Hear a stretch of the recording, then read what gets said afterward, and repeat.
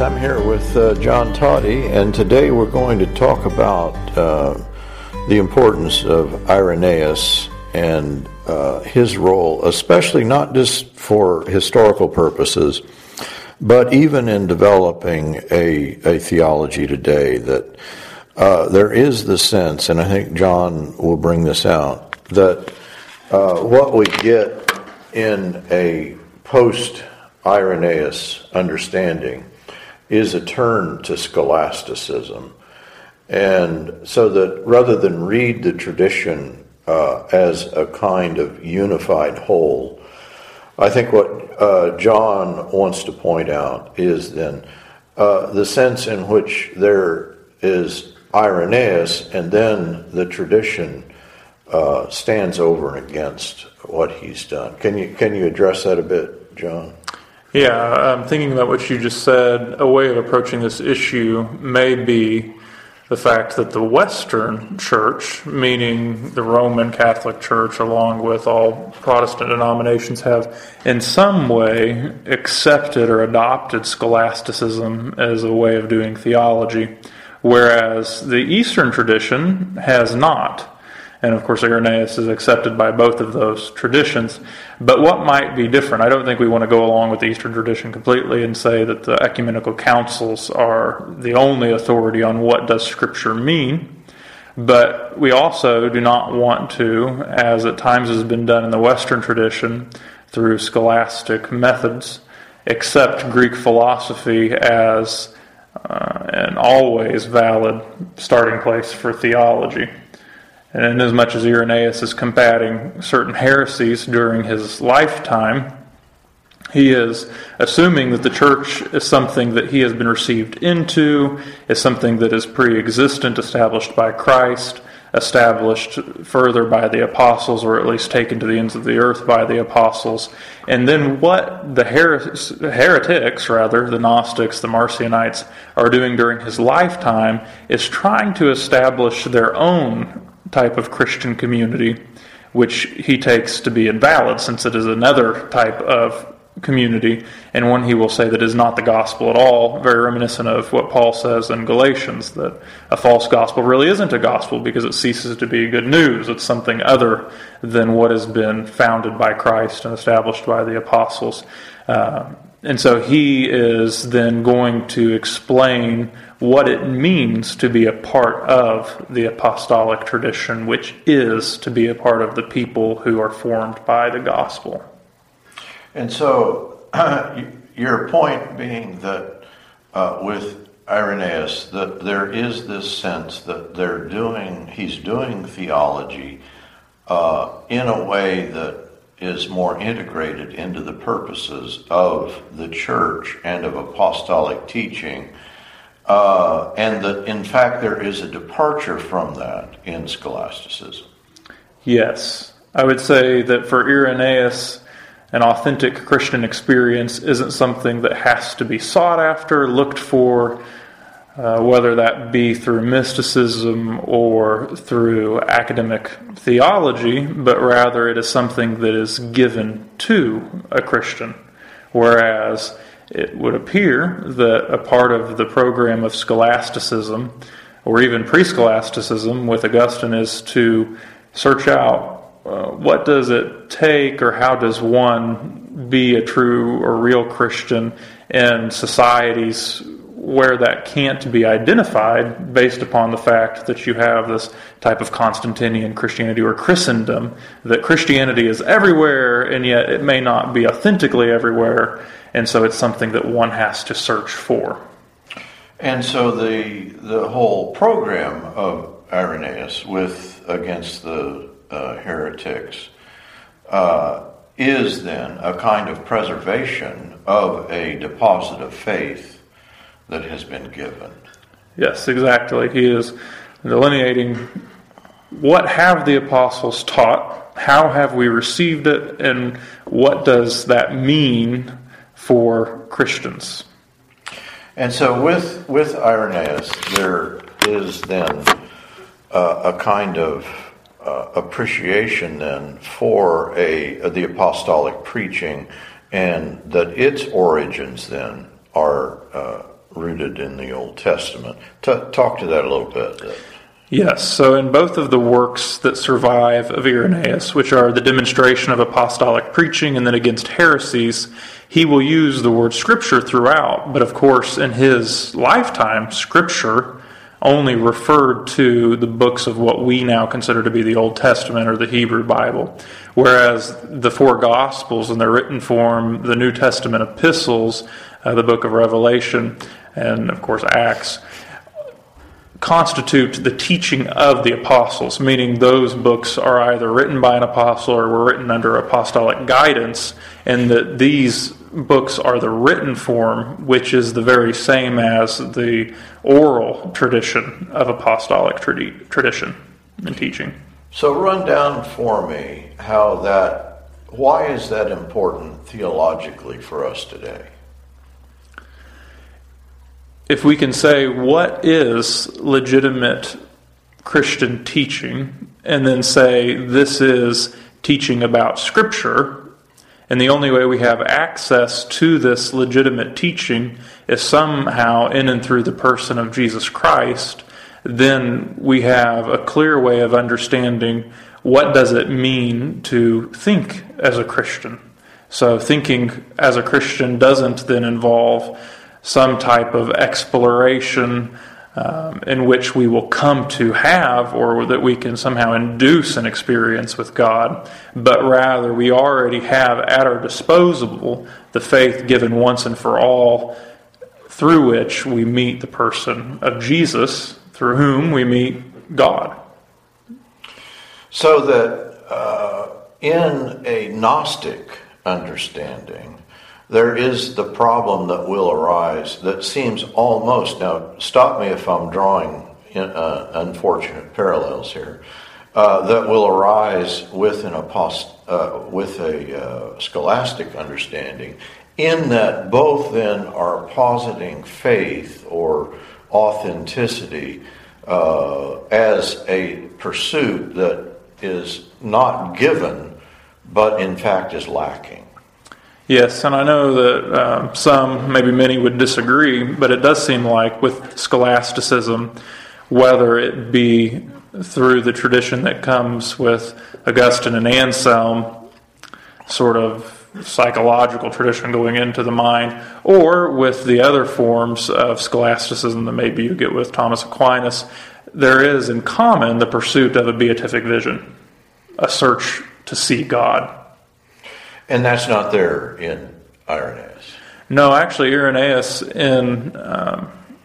really this idea is both in the demonstration of apostolic preaching as well as in against heresies, but definitely there in the demonstration of apostolic preaching and his discussion on the Trinity, that Jesus is, as the Word of God, the visible manifestation of the invisible triune God. If you want to see God, you see God by seeing Christ. And as I understand it, the rise of Neoplatonism is in fact going to, in some way, take away from that understanding. You have a reading of Plato, which leads into Christian Gnosticism, or right, so a heresy known as Gnosticism. Yeah. So that, or a reading of all Greek philosophy. I don't think we have to let Stoics is all these things dissenting from Plato. Right. It's Academy. Yeah. Right. So that, but isn't Irenaeus consciously rejecting a Platonic reading? Yes. So what is present, interestingly enough, in perhaps all heresies, but especially the ones that Irenaeus is dealing with, where a dualism enters in is between an idealized God and then the material world, which sounds very much to me like a dualism existing in Plato between the realm of forms and material things.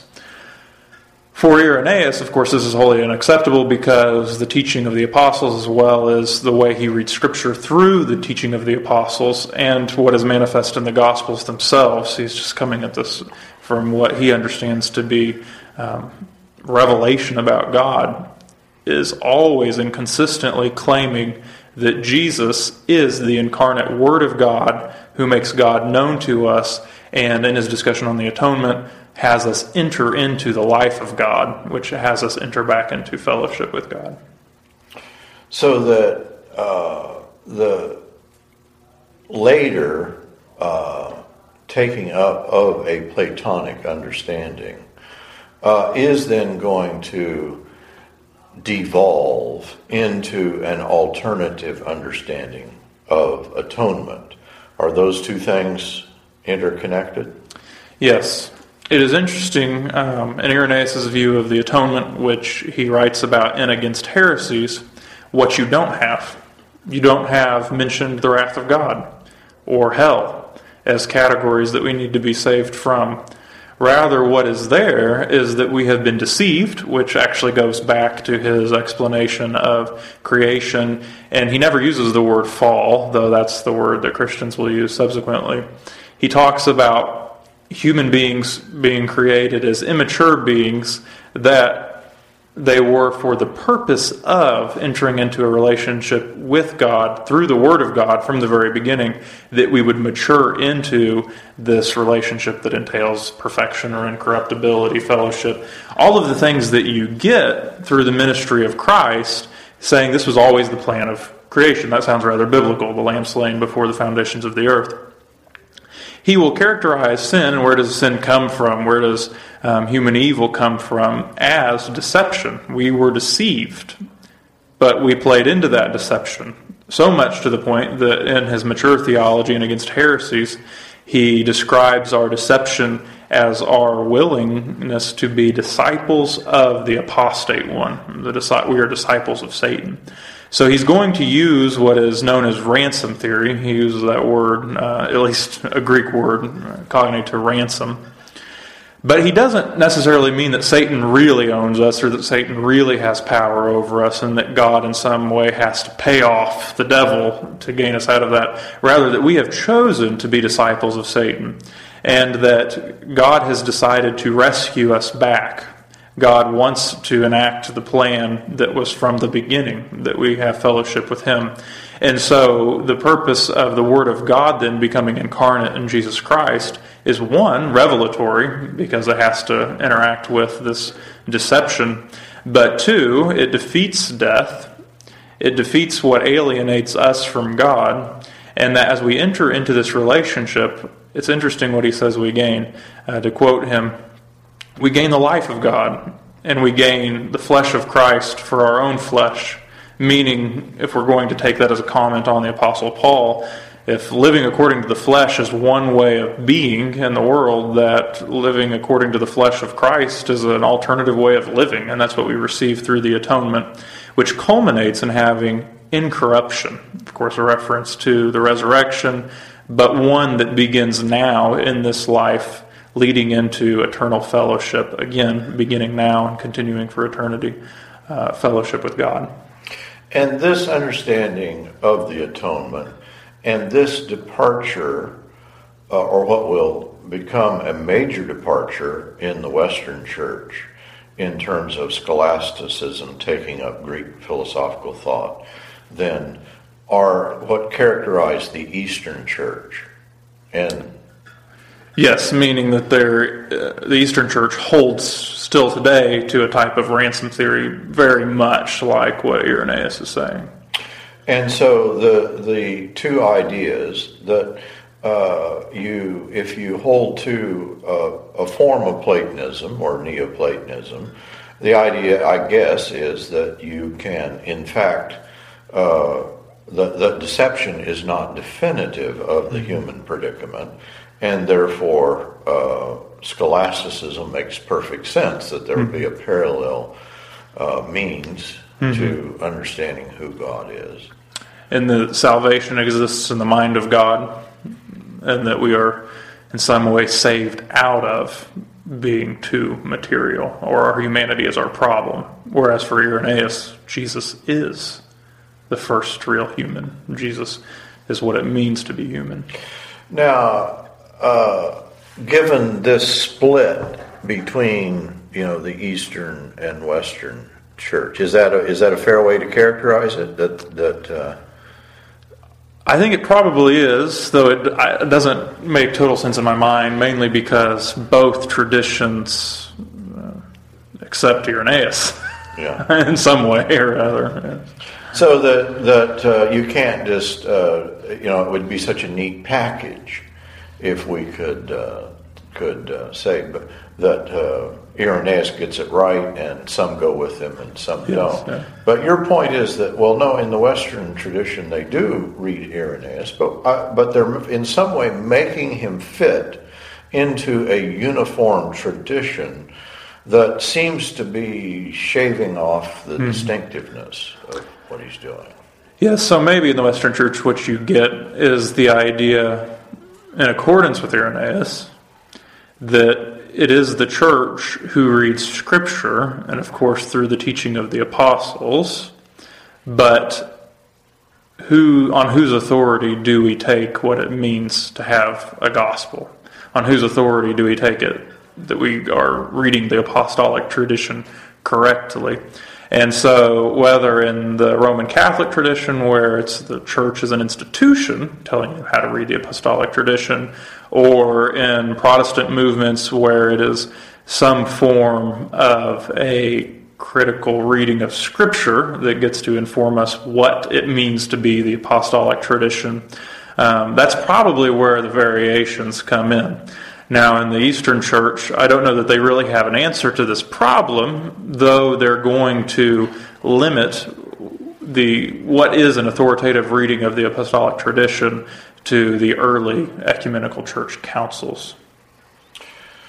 So that, at least in terms of atonement theory, the Eastern Church can we say it is going to hold to a more of a Christus Victor kind of understanding? Yes, and most certainly.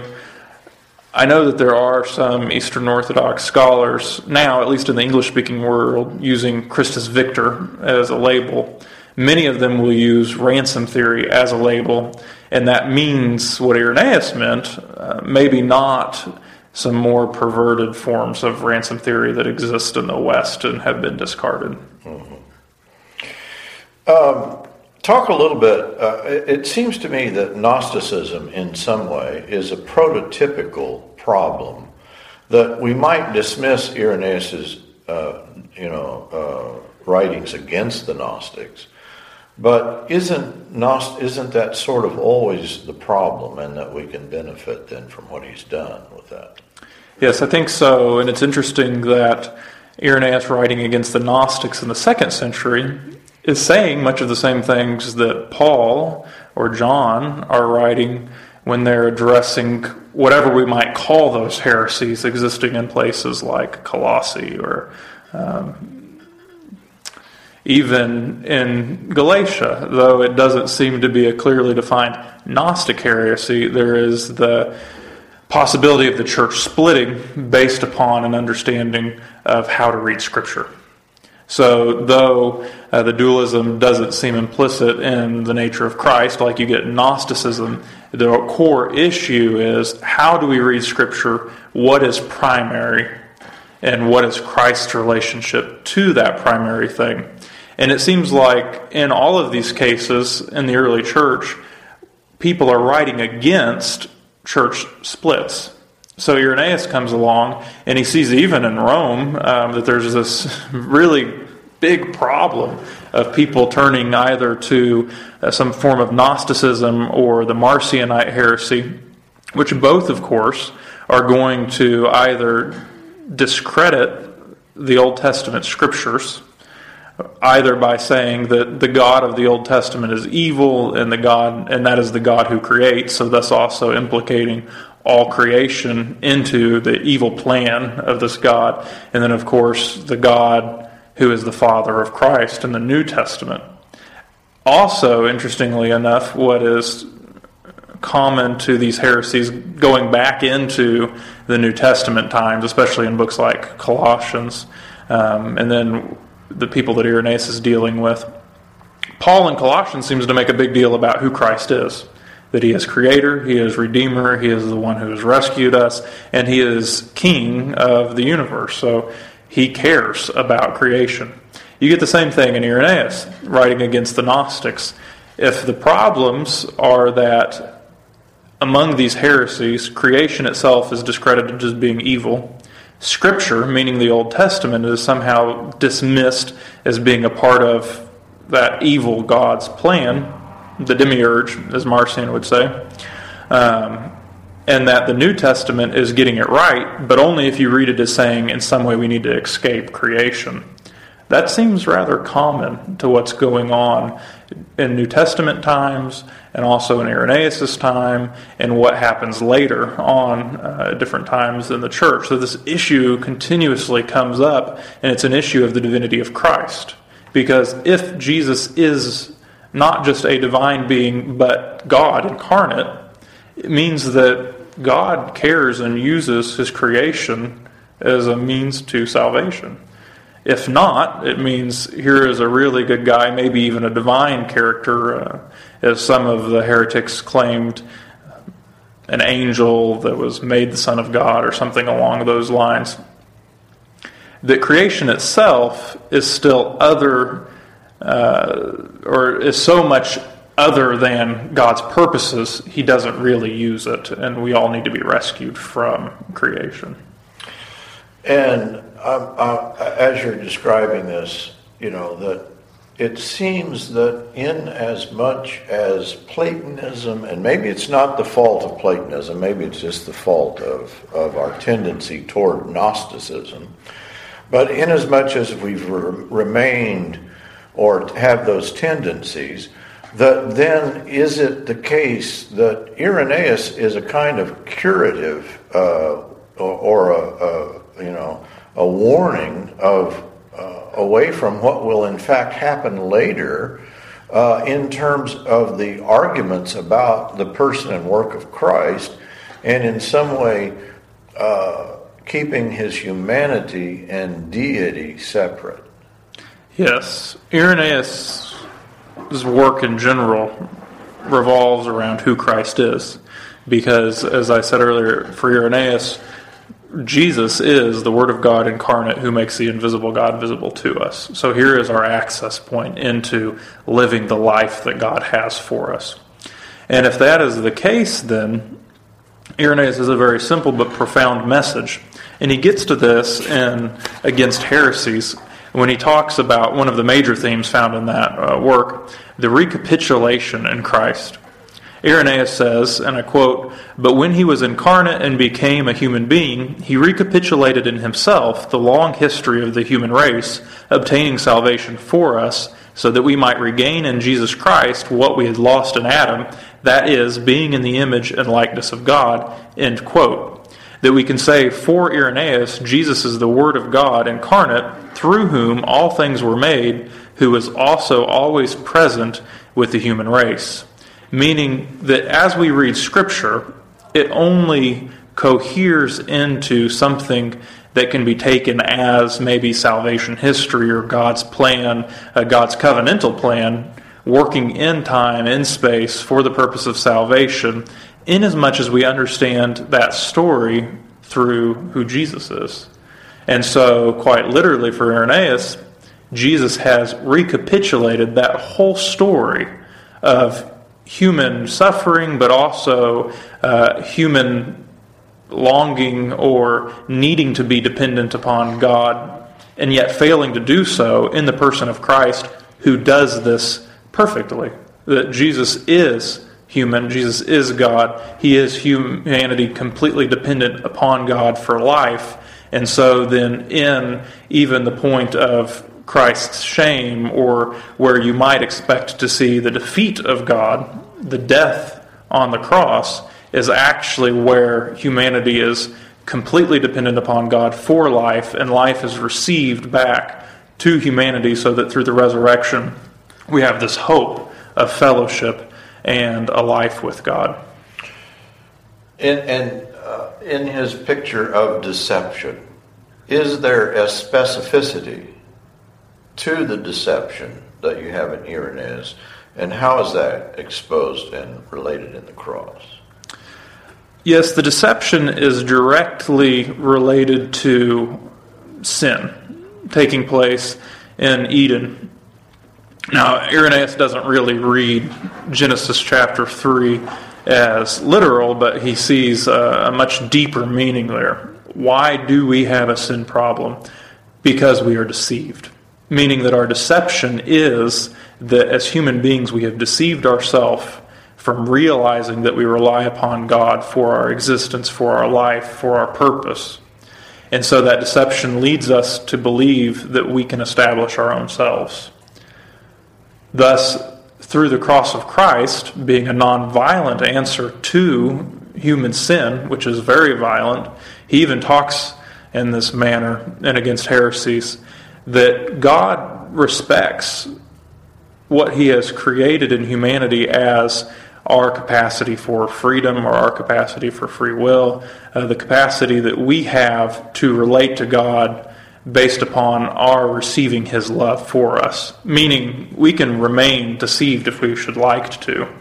That all human knowledge doesn't equal a gift of God, but because of our deception we have espoused theories, we have established schools of thought, in which we are trying to establish ourselves and our own existence apart from who God is. Thus the cross addresses all of this as truth, as making manifest and visible not just who God is, but also who God is for us, meaning how do we relate to God in creation. And Jesus thus fulfills the purpose of creation and restores humanity to the role of participants in God's purpose for creation. The last statement there, is the tendency then to be non-participants? Yes, I believe so. And since we were talking about scholasticism earlier, one could say that with scholasticism, you have a turn towards wanting to establish a relationship with God based upon knowing God completely in the mind. Augustine's example of the Trinity is a psychological example, such that his metaphor for what does it mean for God to be Trinitarian is found completely in the mind of a human being. In the same way with Anselm has this prayer, the Proslogion, his relation to God, and the whole prayer is premised upon his ability to think God in his mind. There's not a lot of direct participation with creation or humanity as created beings in a plan that God has for the purpose and the role of creation in either of those views. Likewise, even with Thomas Aquinas, take his 5 ways, for example. Though the 5 ways deal more directly with creation beyond the human psyche, there's not a real departure from what's happening in Anselm and Augustine, though Aquinas, of course, is trying to strike out against Anselm in particular. Because the 5 ways, or rather the first 4 arguments that come out of Aristotle, are all based upon a human perception of what reality is. And Aquinas himself even has to deal with the fact that in taking up this Aristotelian logic, Aristotle, of course, believed that the universe was eternal itself, and Aquinas as a Christian does not believe this. And so it's really just an engagement with logic, not an engagement with what is. And I think, and what I mean by that is that because Aquinas can use Aristotle's arguments, even though Aristotle's arguments really do function and are based upon the fact of matter being eternal, Aquinas can say, no, matter does not have to be eternal. I still want to use these arguments for the existence of God. Really what is going on there is a logical argument that's taking place in the mind. It doesn't have any effect really on what it means to follow that God, or that the God that is proven, in scare quotes, by the 5 ways is the Trinitarian God whom we meet in and through the economy of salvation, God coming to us, a ministry of Jesus Christ, his death and his resurrection, all of these things that deal very directly with creation, what it means to be created in the image of God. So you're describing a theology that is of necessity embodied. Yes. And is that then what you're describing, and maybe make this, that Irenaeus is a teacher for the church? Yes, I think so. At one point in Against Heresies, he says this very directly, that Jesus came to redeem all aspects of human life. So realizing that who we are is who we are over the course of our lifespan relating to God, Irenaeus says that Jesus was an infant, an adolescent, and a mature person because he has redeemed every stage of human life. I don't think this is an argument for infant baptism as some have taken it, but rather what his main point is there, and there's agreement upon this, is that Jesus is incarnate because what is being saved is created life. And what you're getting then in a scholastic understanding is a teaching that is not so much geared for the church, but is geared for a kind of thought that in fact is shaped by the academy. Is that a fair characterization? Yes, I think one might say scholasticism is an endeavor it's an academic endeavor, but really it's not even the academic endeavor of an individual, because what's primary in a scholasticism is what could be characterized as simply the life of the mind, or even maybe more accurately, scholasticism is concerned with the soul, and the soul having an encounter with God, whereas Irenaeus is very much more concerned with human beings in the community of the faithful already having encountered God. And is John Behr then a modern theologian who is true to Irenaeus? Yes, I think John Behr, of course, being Eastern Orthodox, is concerned with Irenaeus and his works, concerned with this being a picture of what it means to be a Christian. And so he says several key things about Irenaeus. Commenting on Irenaeus' first work, which is a demonstration of apostolic preaching, John Behr says Irenaeus gives a clear, coherent, and concise exposition of the apostolic preaching, without, however, making extensive use of their writings. Rather, Irenaeus demonstrates that their preaching is according to the Scriptures, by deriving the whole content of the apostolic preaching from Scripture, the medium through which the apostles had understood and proclaimed Christ. Meaning that Behr understands Irenaeus to really be taking account of Scripture, the Old Testament narrative, as a narrative of humanity's interactions with God. Of course, specifically, this covenantal community's interactions with God. But that's not the whole story, and the story really only has meaning in as much as Jesus recapitulates the entire story and fulfills that covenant and gives us the church, the true community of the faithful, the kingdom of God, the kingdom to which we are saved. So Paul's statement in Colossians chapter 1 being that we are saved from the kingdoms of darkness into the beloved kingdom of God's Son. We are saved into a community. And so to have salvation means already to have received a community and to have been received into a community.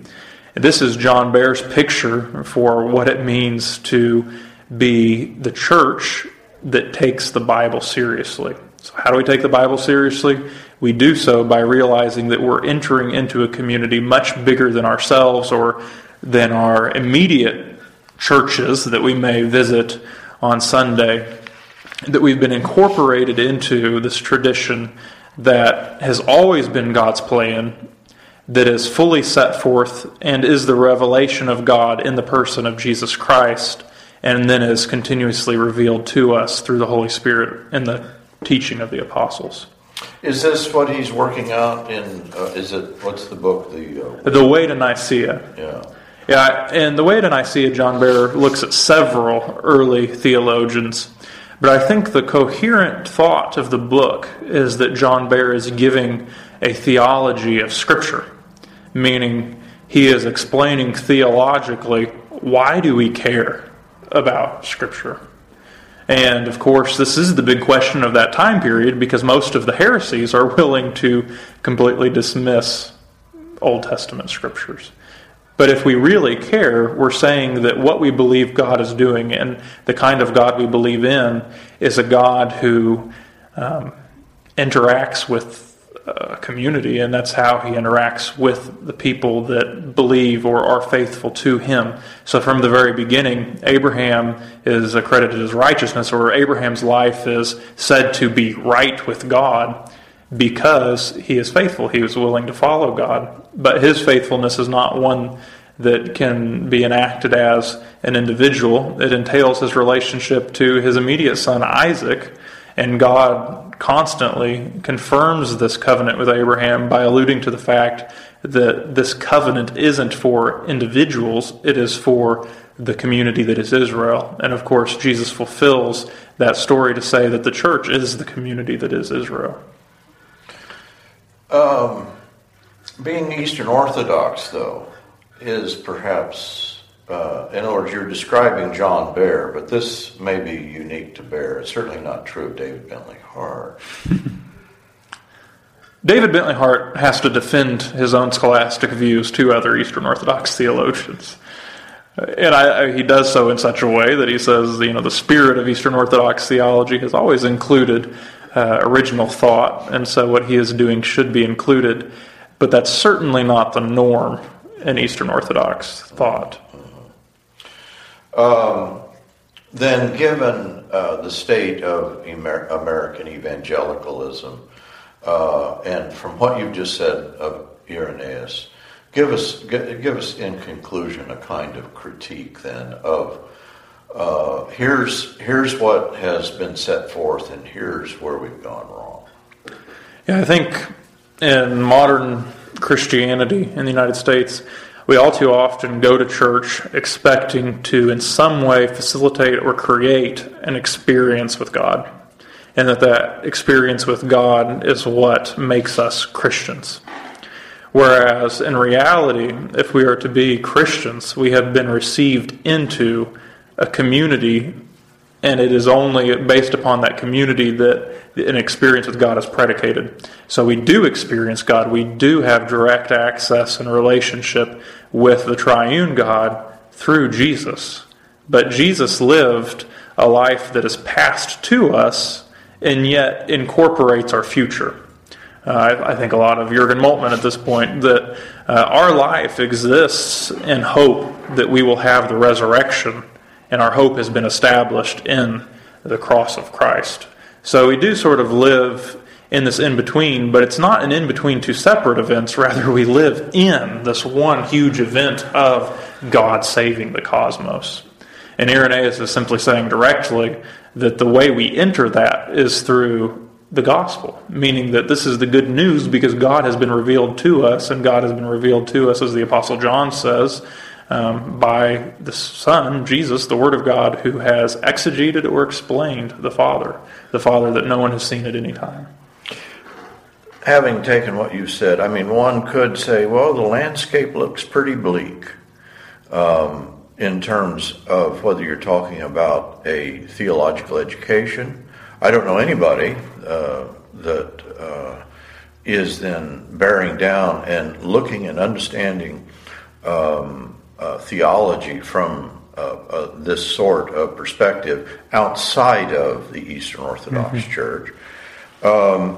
So that American evangelicalism, in a sense, is defined, even though it's not sophisticated enough very often to understand what has defined it, by the scholastic mode in which it's been given birth, or in which it failed to escape in the Protestant Reformation. So we could paint, a kind of bleak landscape, but on the other hand, what you're describing is that, well, in fact, Christ is available to us. It's just that we're looking in the wrong place. Is that a fair characterization?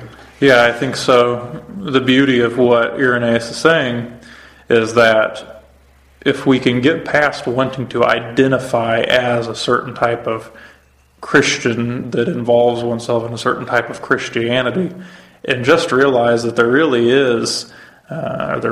are common factors to just being Christian. And if we can be Christian with each other, that we have a community that we can work with. And it really is not our position to try to establish this community or say what it is. It's our position to figure out how we live in this community. Thank you, John.